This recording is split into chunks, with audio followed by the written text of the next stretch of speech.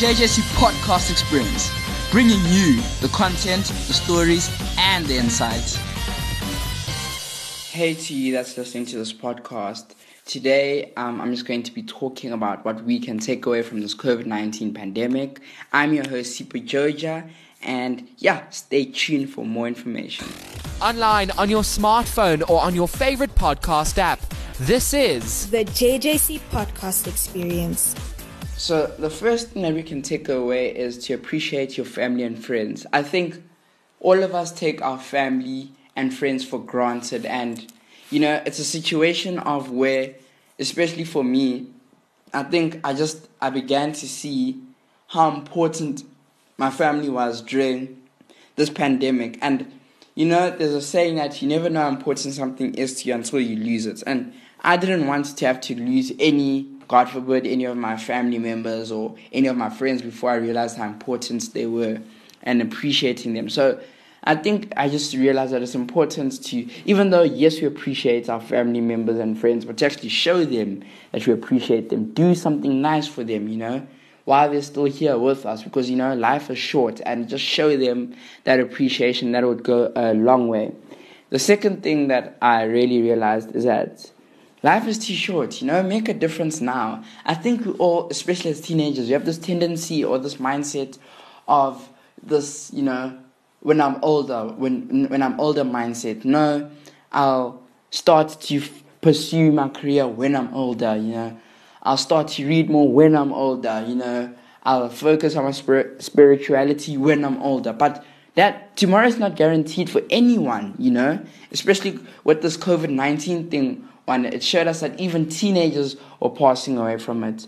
So whatever you wanted to do it now. Make that difference now, You don't have to wait for 10 years later to follow your passion. You can start reading up now, start actually doing things now, If you're really passionate about giving back to society, there's so many youth forums that you can actually join, youth groups, youth organizations that are doing exactly that, outreaches, and you don't have to wait until you're older. So it made me realize that I could start doing things now. And I actually started an organization called Pagama, which is giving back to the community, giving back pads, giving back, all sorts of things to the community. And that is one of the things that I was able to realize, that I can make that mark, and I can make my mark now. The third thing that I'm just going to talk about is enhancing your scope of knowledge and skill sets. So I think with this lockdown, which was a way of combating COVID-19, I think we all had so much time on our hands. And we had time to increase our knowledge and skill sets and to learn more and read more, because we had so much more time to ourselves. And I think for me personally, I read so much, I grew so much during that lockdown, I came out a better person than I was going in. And I think that we must just continue in that way, not only during lockdown, but we should constantly be learning and advancing our skill set. I'm not talking about school, There's a difference between education and learning. I'm not talking about getting an education now, because everyone does that, That's what school's for. I'm talking about learning. I'm talking about actually pursuing what you like, Getting knowledgeable on things that interest you, Reading after school, reading up on things that you might have learned in school, And stuff like that, just enhancing your knowledge and skill set outside of school. I think that was also something very important that we should all be doing. The fourth thing is that I think I can take away from this pandemic is the value of education. I think what I heard someone say was that inequality in education has always been there, but this COVID-19 pandemic just exacerbated it, it put the spotlight on that inequality, because private school kids and kids from middle and upper classes, when they went home, I'm assuming here, but most likely they had access to resources like Wi-Fi, so they could do online learning, data. If they didn't have Wi-Fi, their parents had money for data, and they could continue learning from home. But children from less disadvantaged schools, where there's barely even running water, you can't tell me that when they went home that they had the necessary resources to learn from home, like Wi-Fi and stuff. So just because they don't have access to that resources now their years are being extended into next year, 2021, and they're also falling behind on their schoolwork now because of circumstances that are outside of their control. Not because they're not smart enough, not because they're not capable, but because of their socio-economic circumstance. So I think that inequality in education just needs to be addressed, and specifically I always say that we need to give students access to the resources to get an education, because the education in itself is important, but in order to do well in that education, you need access to resources, you need a library, you need printing facilities, you need science labs, you need IT labs, Access to those resources must be made available to all students, regardless of your socioeconomic circumstance. And that's how we'll bridge this inequality in education. Now, for the changes that I think that need to be made, the first thing that I can talk about is the reduction of unemployment. What's interesting is they released the unemployment stats, and they said unemployment actually went down. And that is because of the definition of unemployment. Unemployment is when a person is actively looking or seeking a job but cannot find a job.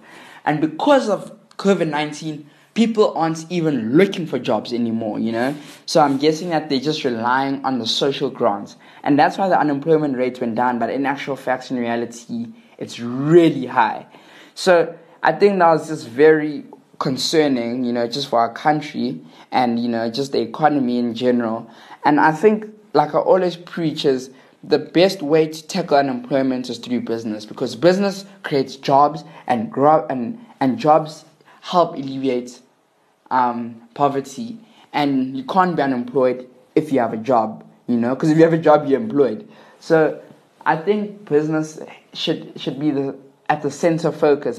Like if you look at South African businesses, like Batu SA is a very good example, owned by Theo Baloyi. I don't know if they've reached the 100 mark, but I know they're close to employing over 100 people. Those are 100 more jobs created from Batu SA.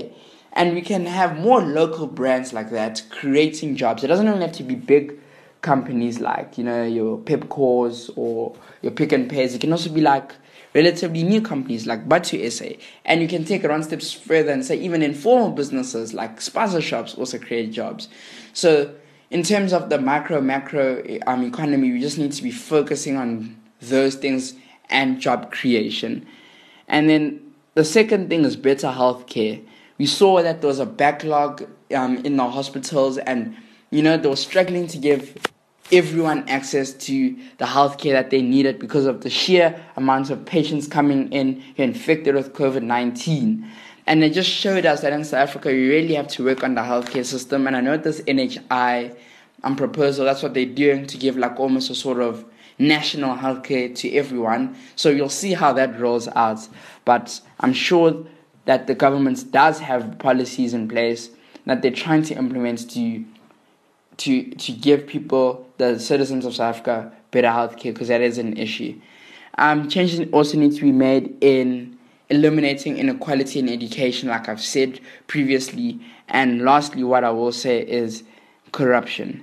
We saw now when they gave out the COVID-19 relief funds, they were speaking of billions of rands being lost to corruptions, dodgy tender dealings, and people also tend to hide corruption in terms under BEE, give it to a company just because they're BEE compliant, but they actually are not qualified to actually, do the job that you're actually paying them for. Or you just pay them the money because they're BEE compliant, and then they pay off that money to corrupt officials and politicians.